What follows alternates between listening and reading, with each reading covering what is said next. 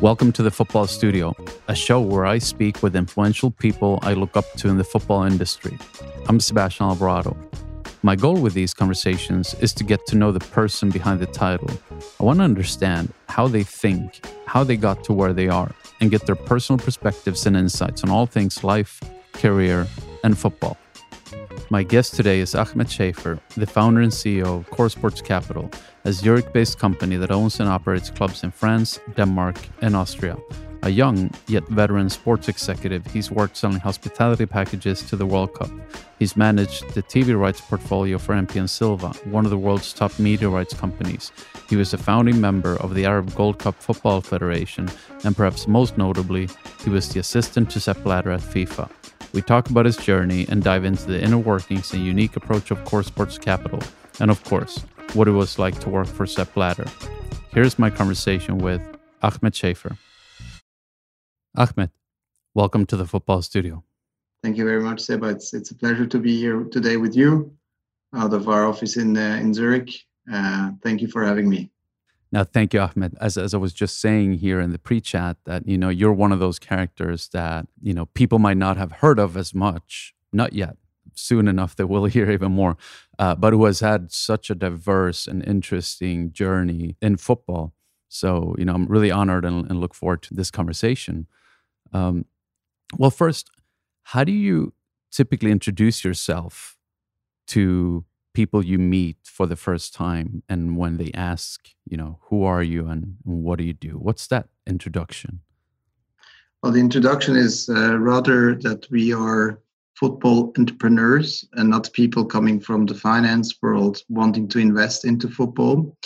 For a quick introduction, I'm Swiss, half Turkish, born and raised here, studied at the University of Zurich Business Administration, and then had my first job in FIFA, where I worked as the assistant of the back then FIFA president, and then decided to join a bit more commercial field in football and joined the media rights agency MP Silva in 2011, for which I was responsible to purchase media rights of leagues, clubs, federations, and also had a specific business development role out of Dubai and initially London.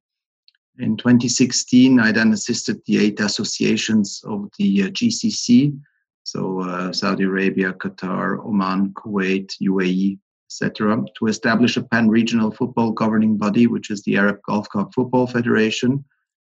So to say, a small UEFA, if you want, in the region of the Gulf, where football is very popular, and they have one specifically biannual national team tournament, which is called the Gulf Cup of Nations, where the 8 nations compete. And the stadia are obviously fully packed now. In COVID, not so much, but before, because for those teams, it's considered like a World Cup. So then in 2017, when the project was accomplished, the question was what's next? And I wanted to get a bit closer to the game. And to be able to get closer to the game, well, one way is you can invest actively into a football club. And I wanted to purchase the club of Troyes, now in second league, by the way, purchased by the Abu Dhabi Sovereign Wealth Fund City Football Group just 2-3 months ago. Then the negotiations didn't materialize as we had envisaged, and we took a step back and we said, why invest into one club in the first division if the money can be split and invested into several clubs in second division, which is a different dynamic. But the idea is to create an alliance, what airline companies have been already doing for decades. Why not help those clubs which are too strong to get relegated, but just a bit too weak to get promoted because there's something missing, but have a very strong regional connection with sponsors, with the local political municipalities, and are in strategic football markets. And that's how we remained in France, and we conducted various due diligences on a lot of clubs, and ended up then purchasing Clermont on the 4th of October 2019. And then after that, Austria Lustenav, our second club, came into place, as well as Vendsyssel, which is our most recent acquisition in Denmark, again, second division, because the idea is to stay in that niche and occupy that sweet spot, but occupy it on a holistic basis. Yeah, that's really interesting, especially that whole holistic approach that you guys have. There aren't that many in the world that I've seen with anything similar, and especially not in those categories. That whole approach that you have in that alliance is fascinating, and we're going to get into all the details. I want to break it down to really understand it. But first, just a few things about yourself. So let's start from the beginning. What kinds of routines do you have? So in the morning, from the moment you get up and from there on, what do you do? Well, in the morning, I mean, we have 3 kids. So when I get up in the morning, it's and a dog now as well. So it's 5:30. Then going to the gym at 6 a.m. Then I'm back at 7. Then we read and do some math with the kids. Then my wife drops them off, and I come to the office, and then we sort of start the day. And with 3 clubs, either you had the matches on the weekend. So the mood is always a bit depending on Monday morning, what happened on the weekend. Now we have all a smile because we had good results, very important results. But we don't try to lose the bigger picture just because of, week-to-week matches. We need to keep that strategy which we have put in place up and running. That's how I basically start my day. And then, now we travel a bit less. But usually when I was still living in Dubai, I was traveling basically once a week to attend the various home games of the 3 clubs, which was quite intense. Now, once we have the vaccination and hopefully things get back to normal from Switzerland, it will be much easier to be in Denmark, in France, and in Austria. What are the industry sources you read to stay up to date? We have, when we speak about our financing business, where we lend money to clubs, it's always obviously more the financial data which we are consuming. There are a lot of reports from KPMG Football, from Deloitte Football, but also articles in Financial Times.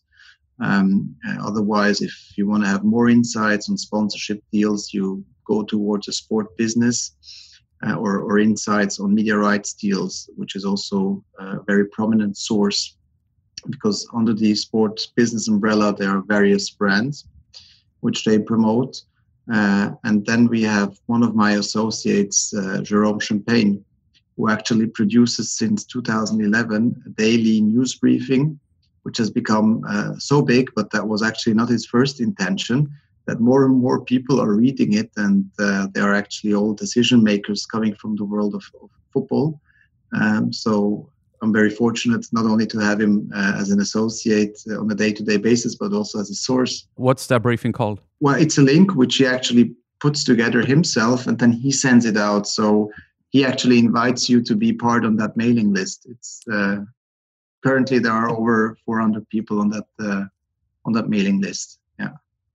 That's interesting. I was recently just did an interview with Erkut Sogut. You may be familiar with him, also of Turkish background, but German, Mesut Özil's agent.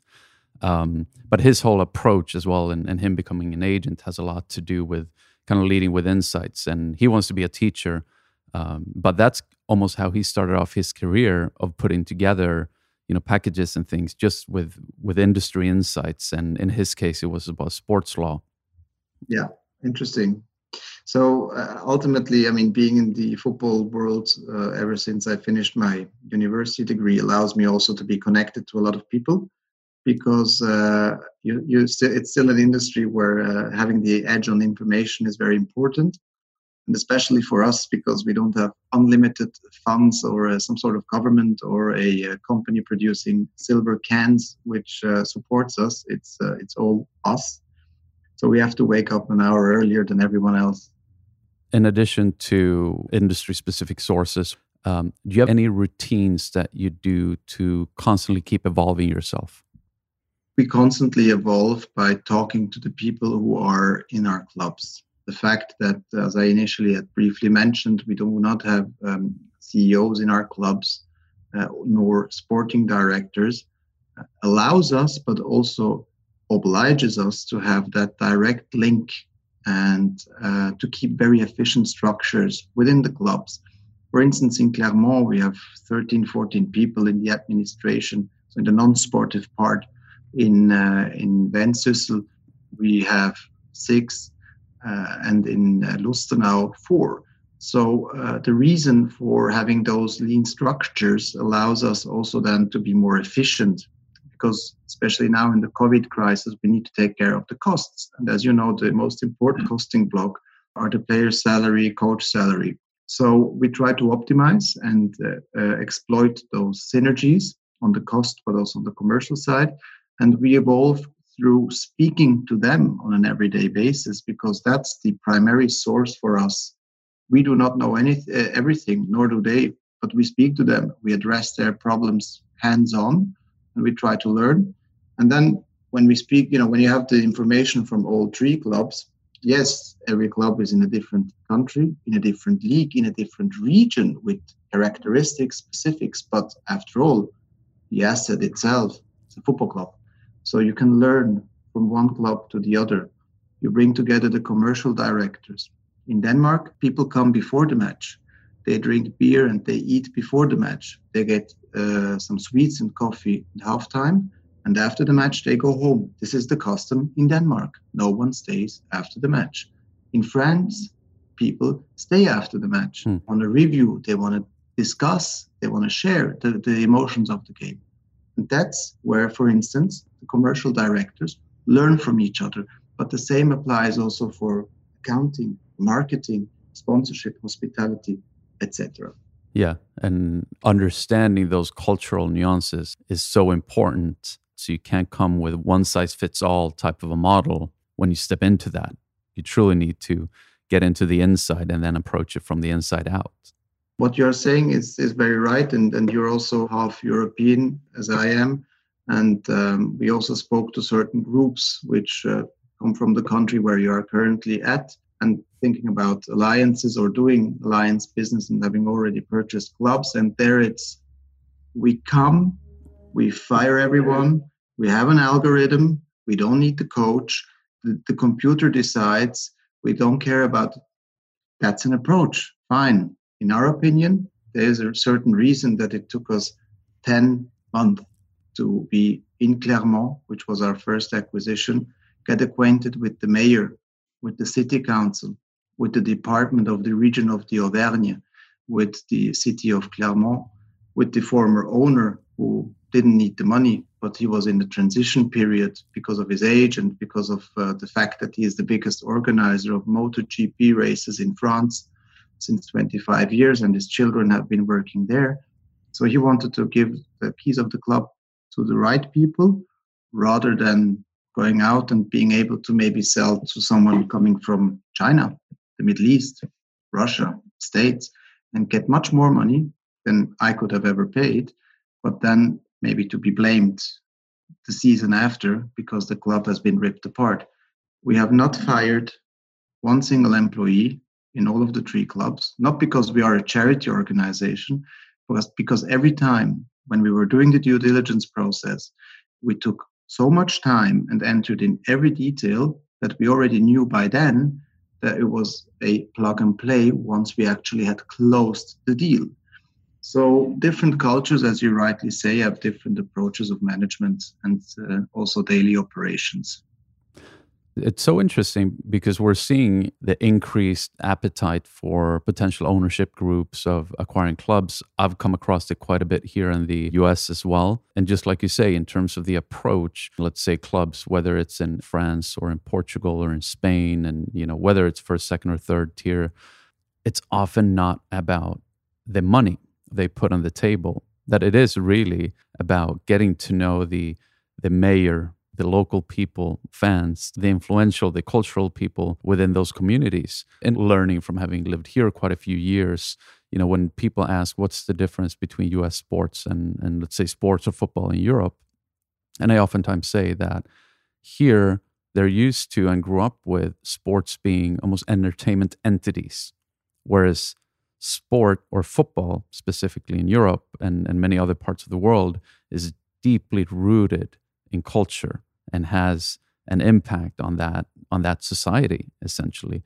And unless you've lived it, it's difficult to truly understand it if you've lived your whole life with sports basically being just your entertainment. Yes, and I don't think that in any way there's a trade-off between being humble, discreet, under the radar as we try to be, and prudent, but still be very determined, ambitious, and have a plan for action.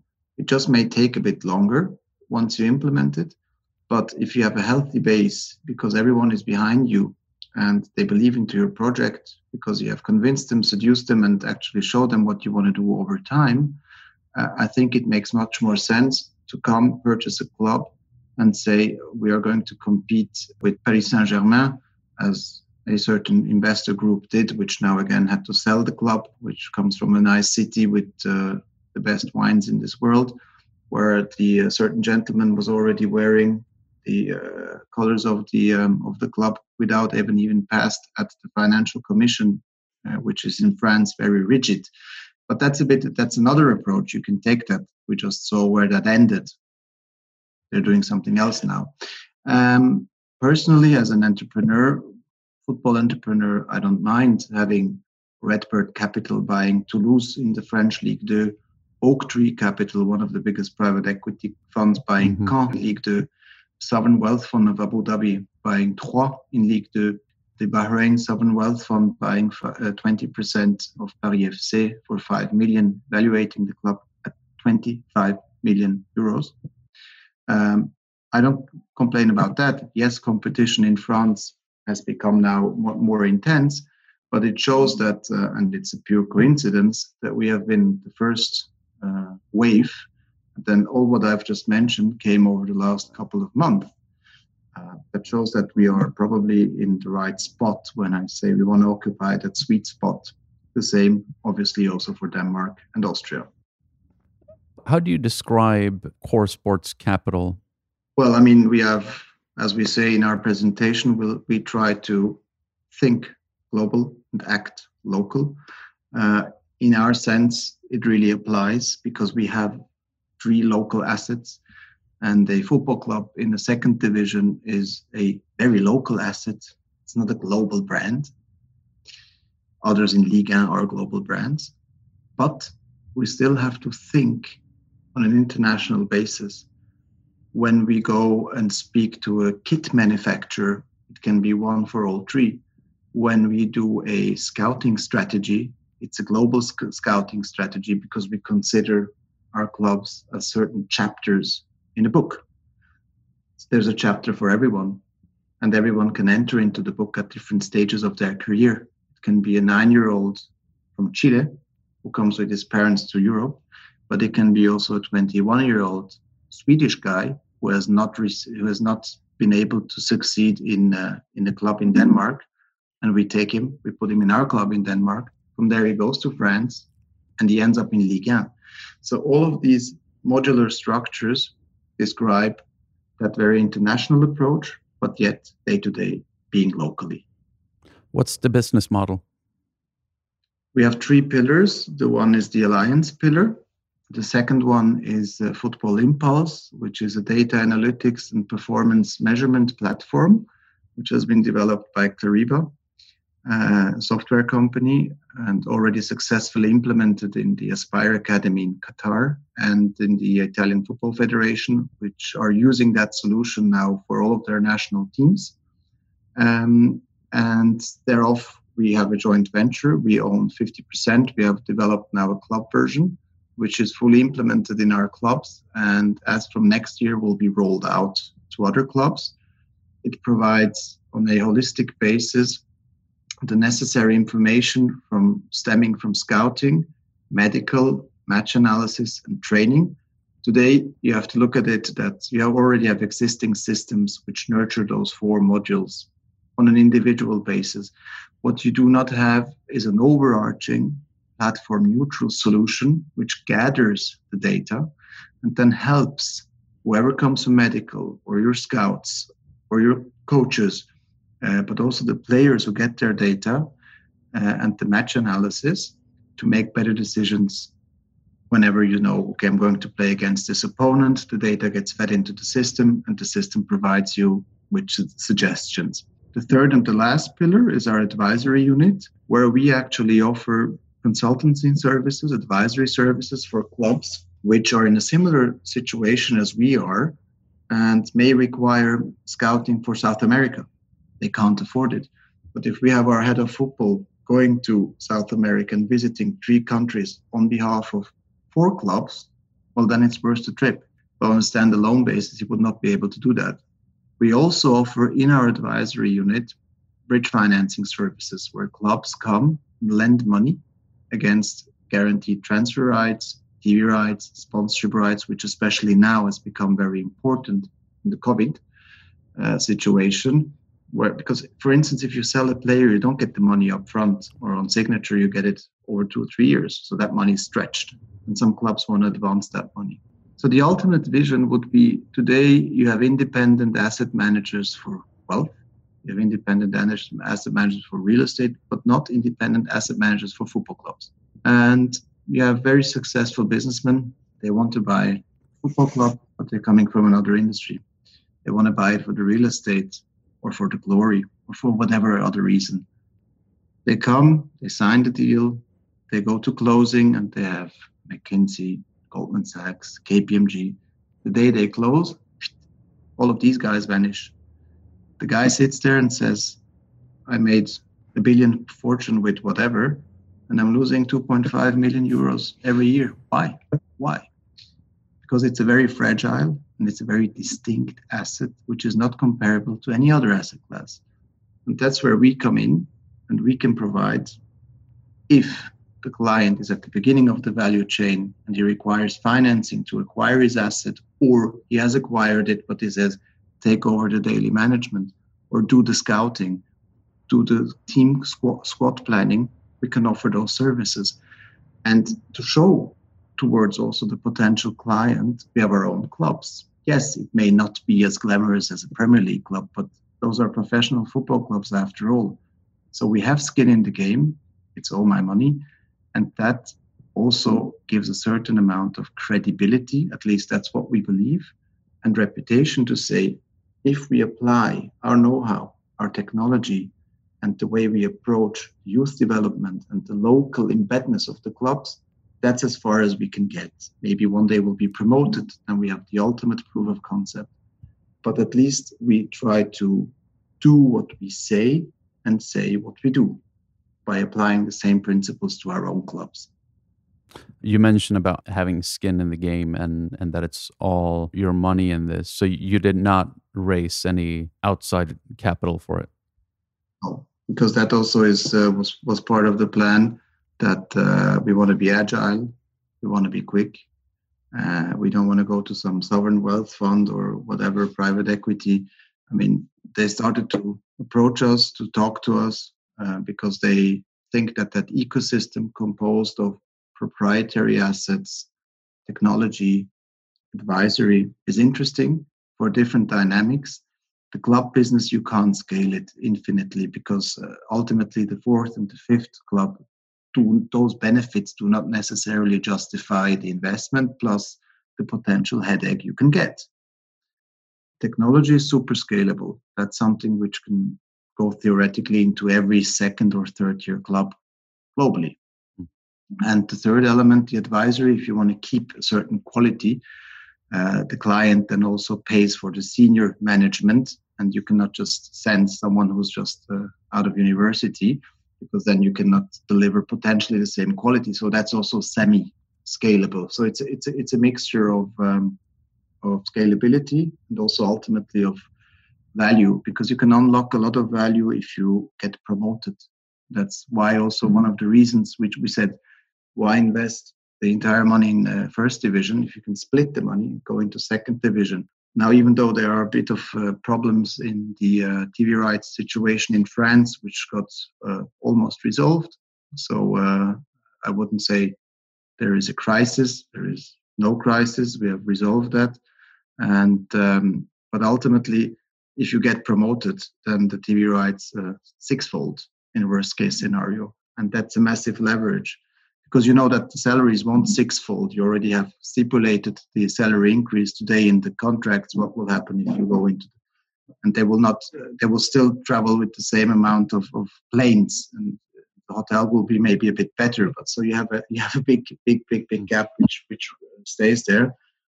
But you have to be very prudent because clubs now in the first division, they thought, the new contract with Media Pro will come and everything is perfect. So they already overspent the money in the transfer window in summer, anticipating that those monies would come. Money didn't come, but the money was already spent.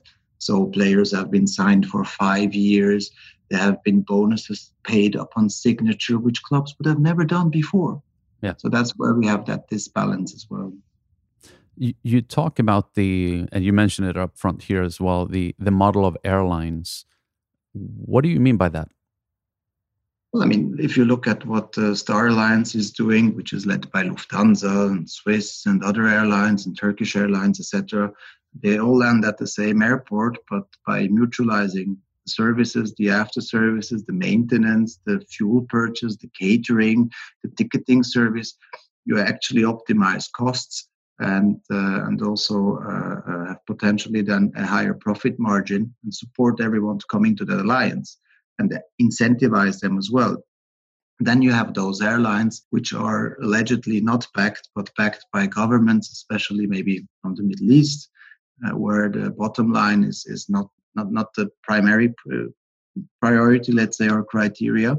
They can then be more or less alone, but even those come into one world or create their own alliances. So it's more about saying, okay, there are the big ones.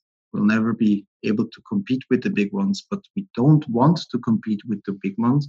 We want to occupy, as I said initially, that sweet spot through all of the 3 pillars of our group, but there become a niche.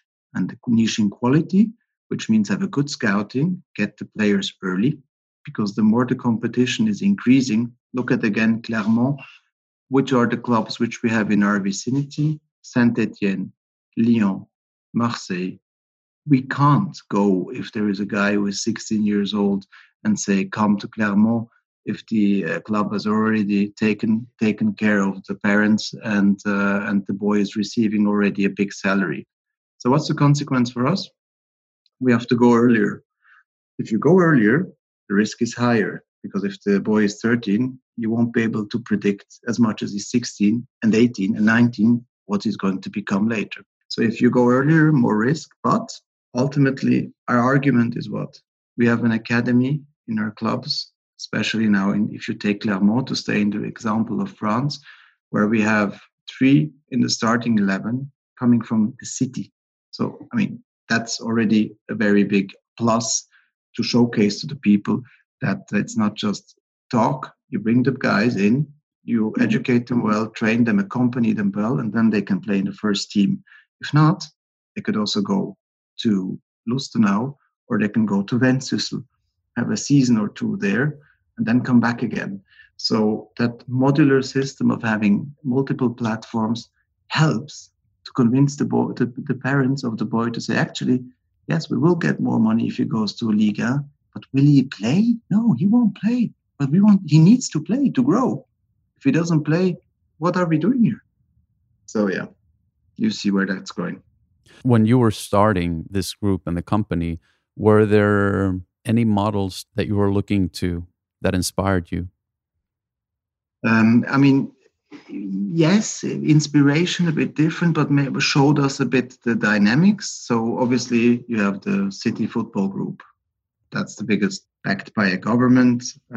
Silver Lake purchased then a significant stake, which evaluates the business over 5 billion now over time, which is very impressive. Then you have Red Bull, which basically has an objective to sell more of a consumer product and then may finance the football business out of the marketing budget. You have the Pozzo family, which slightly sacrificed Udinese to keep Watford in the Premier League, which didn't work out so well until now, but still a very successful business model if you just look at the numbers in terms of transfer business. Then you have Mr. Duchâtelet, who owned a variety of clubs, still does, including Charlton Athletics. There, I didn't actually quite understand if there is a business model behind it. And then you have Mr. Tan, businessman from Malaysia, who owned LAFC, Courtrai in Belgium, as well as FK Sarajevo. out of which he sold 60% to the Vietnamese semi-government entity Vingroup, which has clubs in Vietnam themselves, but they're also producing electronic cars and the Formula One in Hanoi, which was supposed to take place or next year, I guess. So that shows also how globalized football is, that you have a Malaysian businessman selling a stake of a club in Bosnia-Herzegovina to a semi-government entity in Vietnam. It's quite fascinating. So yeah, definitely we checked all of those dynamics. Everyone has different motives. But what we had not figured out is something in a layer underneath. Second league, with technology, with advisory, with own assets, and financing business, and being that in that sweet spot. Yeah, it's so interesting. Some of the ones that you mentioned, where they almost have like that soft power of a government or a country. I don't know that all football fans really understand what that means. How would you describe it simply to those who have no concept of what that is? Well, I mean, there are certain governments, rather non-democratic governments, which try to position themselves via a very popular vehicle. And I would say one of the most popular vehicles is football, sports bashing, and to position then the country on a global scale. You can do that rather quickly in an expedited manner if you actually invest into a top flight club and keep it up there, or then move into the Champions League and try to win it. Certain governments have been trying to do that by investing over $1 billion in some clubs, including in France. It's almost worked out last year, but still didn't. So it shows that you can invest a lot, gain recognition, but then still don't win the trophy you actually are aiming for.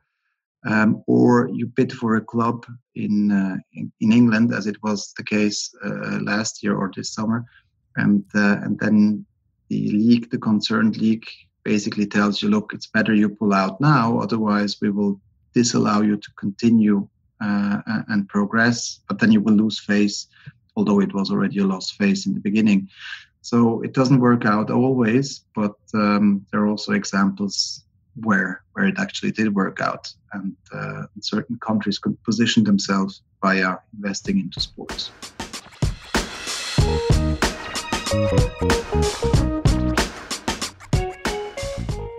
You mentioned that earlier in your career, you were the assistant to the then president at FIFA, Sepp Blatter.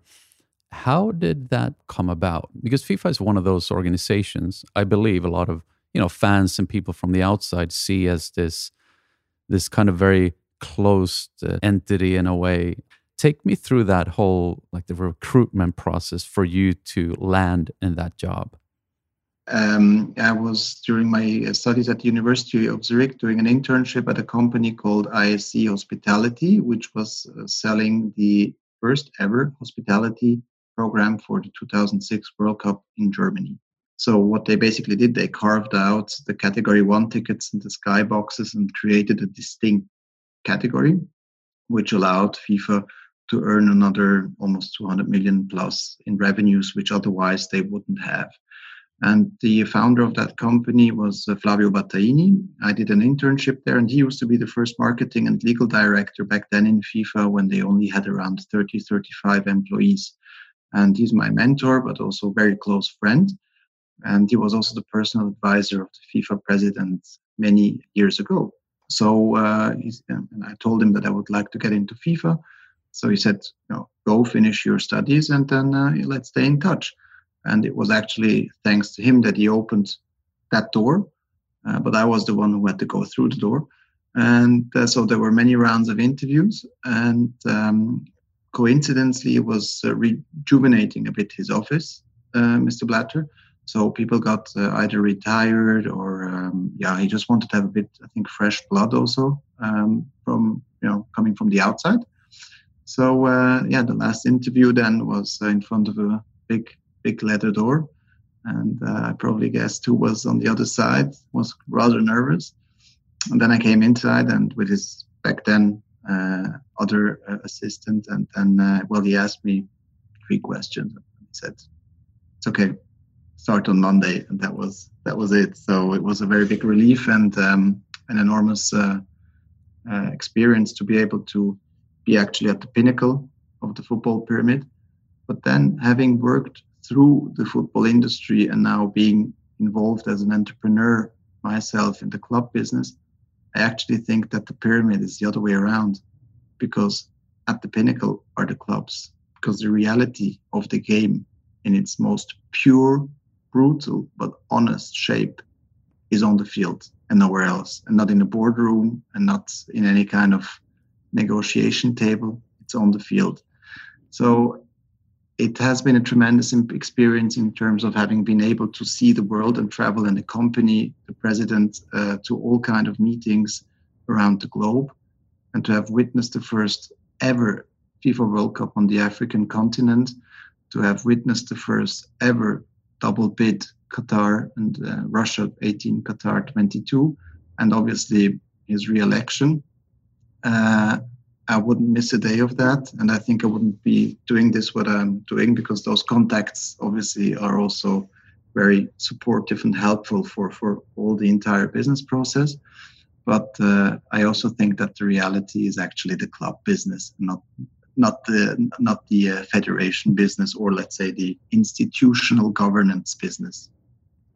When you just described stepping through that door for that final interview, and you mentioned that you got 3 questions, I saw you breaking out in a smile. What were those 3 questions? Well, they basically asked me, why, and how. What are what's my skill set, and actually, they asked me what I think that I would be doing on a day to day. So I tried to I prepared myself, and he obviously also had gone through my file as well, even though it was not that thick, but just to get a bit of a glimpse on what I've been doing, and studies and personal recommendations, obviously. And based on those 3 questions, he said, okay, good, that makes sense. I mean, there's ambition, hunger, young guy, bringing in fresh ideas, and he studied, so he must have some intellectual background as well to prepare the work which he wanted me to prepare for him. What did the day-to-day look like? Well, we were traveling together. I was preparing speeches, attending minutes, attending meetings, and then producing minutes, sometimes liaising with the departments internally, working on projects when there was a football development project, for instance, in Africa, which required the input from the president's office to create the link there, attending special events which were maybe not related to football, but more to the IOC, or when a football federation had a special occasion where we were invited to all the events which took place in the build-up to the Qatar 2022 World Cup, because also I'm half Turkish and my name and stuff, so I was the one accompanying also to those meetings, and attending the congresses of the 6 confederations of Asia, Europe, Oceania, CONMEBOL, CONCACAF, all these, CAF in Africa, obviously, which was very interesting. So it was very diverse, probably traveling around 2 to 3 days on average every week, some weekends, attending tournaments. Every tournament was attended, be it the under-17 women's up to the FIFA World Cup, obviously, where you then stay 8 weeks in South Africa. So highly diverse and very exciting. What's the most important lesson Sepp Blatter taught you? He was always there before everyone else came, 6:15, sometimes even earlier. And he always also was the one switching off the lights. And he said, look, that's what my father taught me. Be informed, prepare the day well, prepare the day before everyone else comes, be up to date with the emails, with correspondence, so that when the day begins, you have a bit of an advantage, a bit of an edge. You're already prepared for the meetings and stuff. So all of that, obviously he's the boss. Here as well, I'm not the boss per se. We don't have egos, but I have to know what's going on. I have to speak to everyone the evening before, and then to plan the day well in advance, because not to get into that organizational hassle or misinformation. It has nothing to do with brighter, or it's just a simple question of be organized and ask the right questions. Saves energy, saves stress, saves time, money maybe as well, because you do less mistakes. So that's something which I really learned from him from an organizational point of view and from a human point of view. It's the fact that you speak to someone and you listen to him, you give him the platform, the importance also, and the respect that that person is valued and valuable and deserves your ear and your thought. And if you can transmit that to an associate, to an employee, to a business partner, you gain a lot. But it has to be sincere, because if it's not sincere, they will look behind the facade and then you're burned. But if it's honest and if it's sincere, then you can build a lot of bridges very quickly. To a lot of people from the outside, I'd almost say he's a bit of an enigma. You know him. Who is Sepp Blatter? Well, I mean, he's the president, or he was the president of, I would say, one of the most globalized and global organizations. He has started in 1976 as a development officer when they had no money. So he even went to the local bank here, not far from our office, to take a mortgage on his personal apartment back then in order to pay the salaries of those 10, 15 employees. And ever since, developed the business plan. And when TV came, broadcast money started coming in, and Coca-Cola started sponsoring, and the thing became bigger and bigger.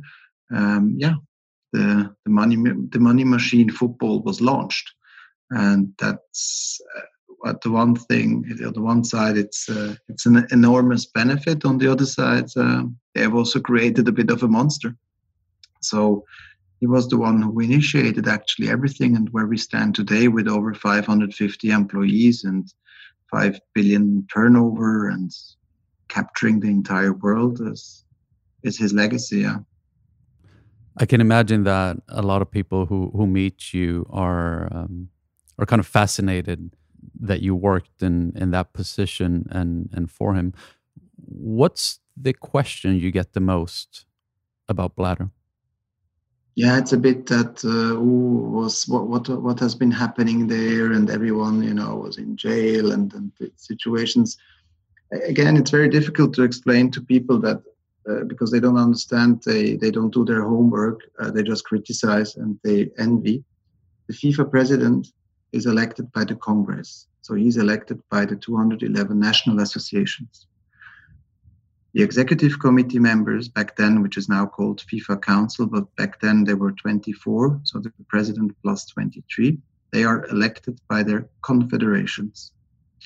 So imagine you are the chairman of Citibank, and the Fed comes, or anyone else comes to you and says, okay, Seba, those are your 23 board members.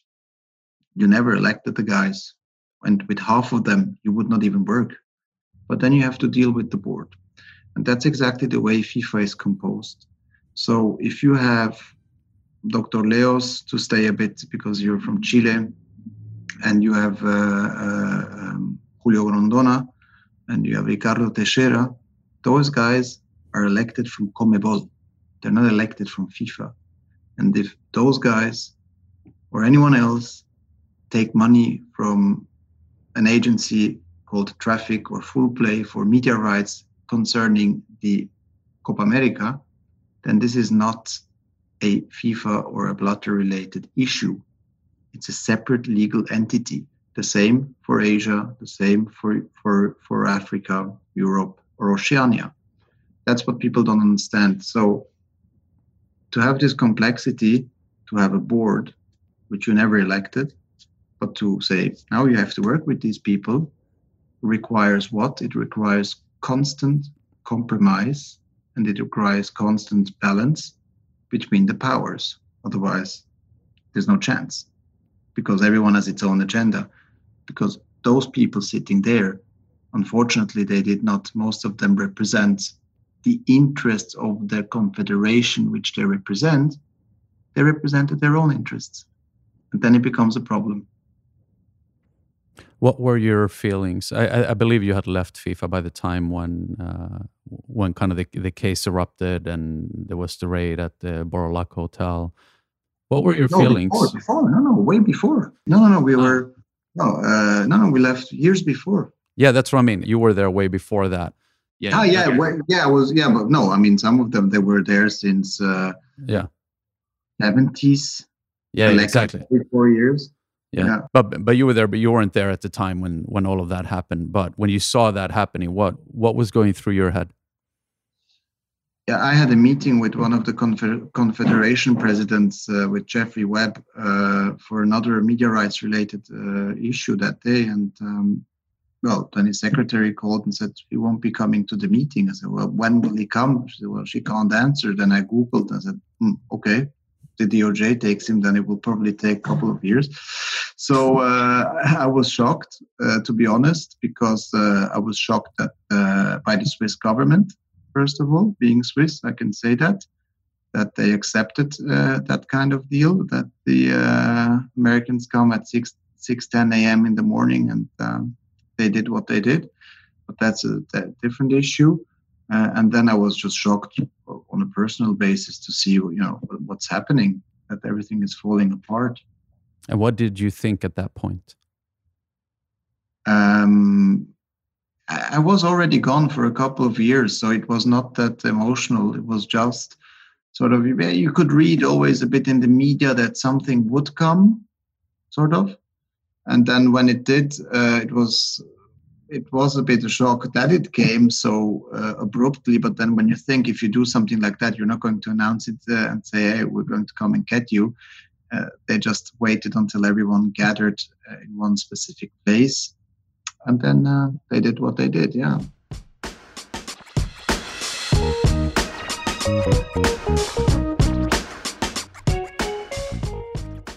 We're getting towards the end. I thought I'm going to shoot a set of, let's call them somewhat random questions. Hopefully there'll be some that you haven't gotten before. What's something new you're trying to learn at the moment? I'm trying to bring Spanish back to speed because it's something I really want to be able to speak fluently. I have a couple of languages which I'm already able to speak. But Spanish is something I really want to be on a good level, on a very good conversation level. So maybe you can give me some advice on that. That sounds good. We should do a bi-weekly. Just you can share some insights, and I just keep the conversation going. Exactly, in Spanish, though. Absolutely, I'll put that in the calendar for us. What is something true that almost nobody agrees with you on? That football can drive you crazy. Because the ones which I speak about always see a bit the positive side. Say, but if it goes well, let's spend more. And we sold that player, let's invest in time. And that's where you say, no, guys. I mean, it's not that we have all the wisdom, but I would be so much more prudent and discreet. And okay, you make some money, but you put a bit into this club here, maybe something, but the rest you have to navigate. Now you have the COVID crisis, the TV rights are not being paid, spectators are not coming, sponsors are complaining. Just don't go crazy. But everyone has that perception, or most of the people I speak to, that football, it can only go one way. No. That's where the Swiss culture comes into play. Yeah, probably, yes. Luckily. If not, we would have been out of business. As a person, what's your main attribute? I'm very emotional in the sense that you could sell me anything, because I consider myself as a good salesman as well, which is why I also sort of I can be convinced very easily. which is a bit maybe naive, romantic, you can call it however you want, but it also allows me to have a lot of interactions. And I think that thanks to the people I have surrounded myself in the business or with my wife who follows my business very closely and comes from the world of finance, I have a lot of pillars of trust that can guide me into the right direction to minimize, not avoid, but minimize the mistake scenario. So the main attribute is really being actually highly emotionally driven. For people wanting to get into the industry, what areas should they be looking into? Technology, more and more, the data-driven performance analytics, data analytics, those kind of performance-oriented software, which is in the field of football playing a bigger and bigger role. Secondly, this whole multi-club ownership seems to have now reached a different dimension. I think also that the the American investors want to position themselves prior to the 2026 World Cup in order to have their momentum then, which they can utilize also in their home countries from there on. So I think that could be interesting, but obviously not everyone can just say, okay, I'm going to start an alliance of clubs without know-how.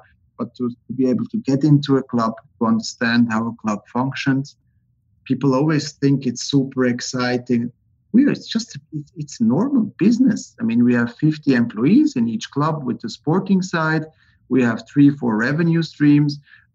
Unfortunately, it's even a bit abnormal because we are getting 65% from our revenues from TV. And we cannot even impact that. So it's someone up there who has negotiated the contract with Media Pro, who has looked at the guarantees. Guarantees are absolutely inexistent.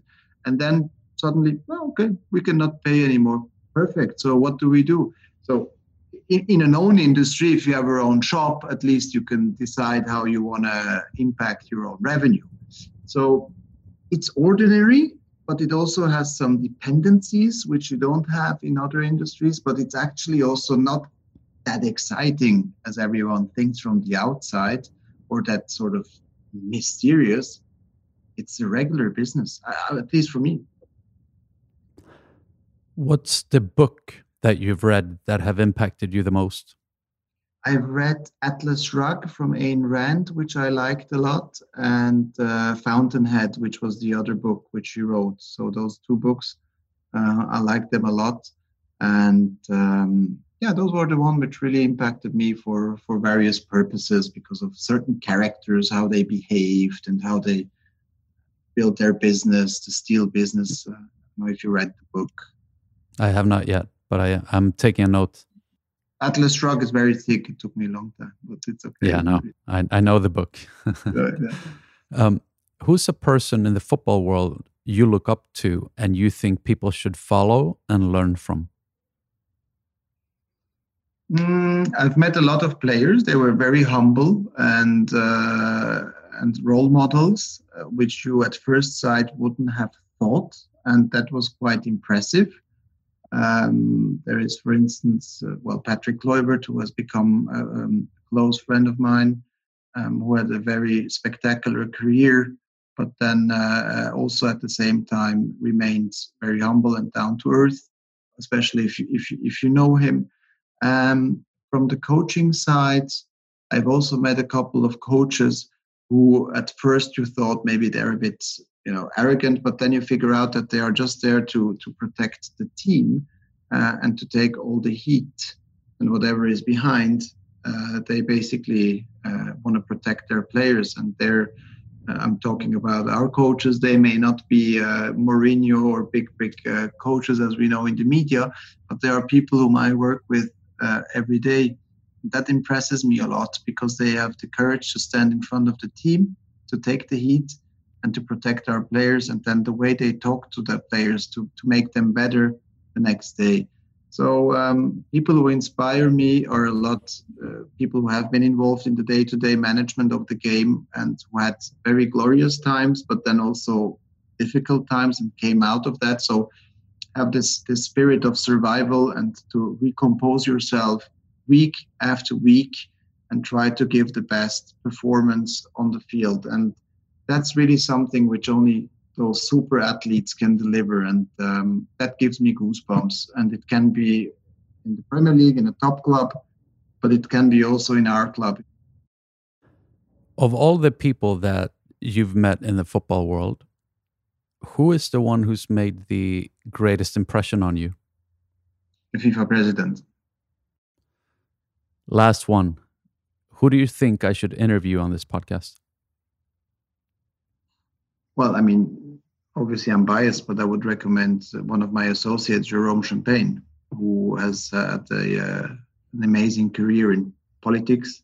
He was stationed in Havana, in Oman, in Brasilia, in Los Angeles, then came into football. And his life story is just fascinating. Absolutely. So, but again, maybe you have something else in mind, but from the people I've met and being able to work with him on a day-to-day basis is extremely fascinating, because he's not only very knowledgeable, but because he's also very deep in the stories which he tells.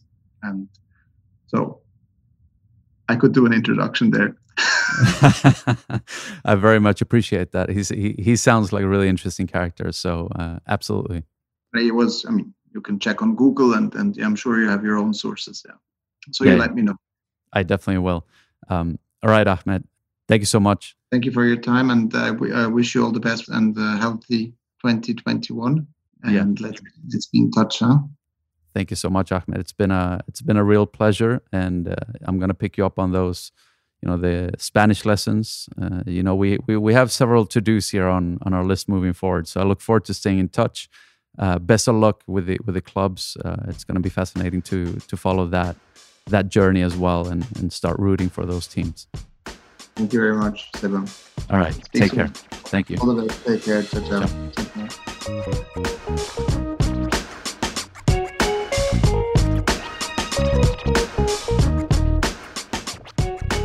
Thank you for listening. I hope you enjoyed it. If you did, please subscribe to the show on iTunes and write a review. It will help tremendously as we grow this podcast one listener at a time. Tell your friends about it, share it on social, all that good stuff. The Football Studio will be back next week with a new episode. Thanks again, and have a good one.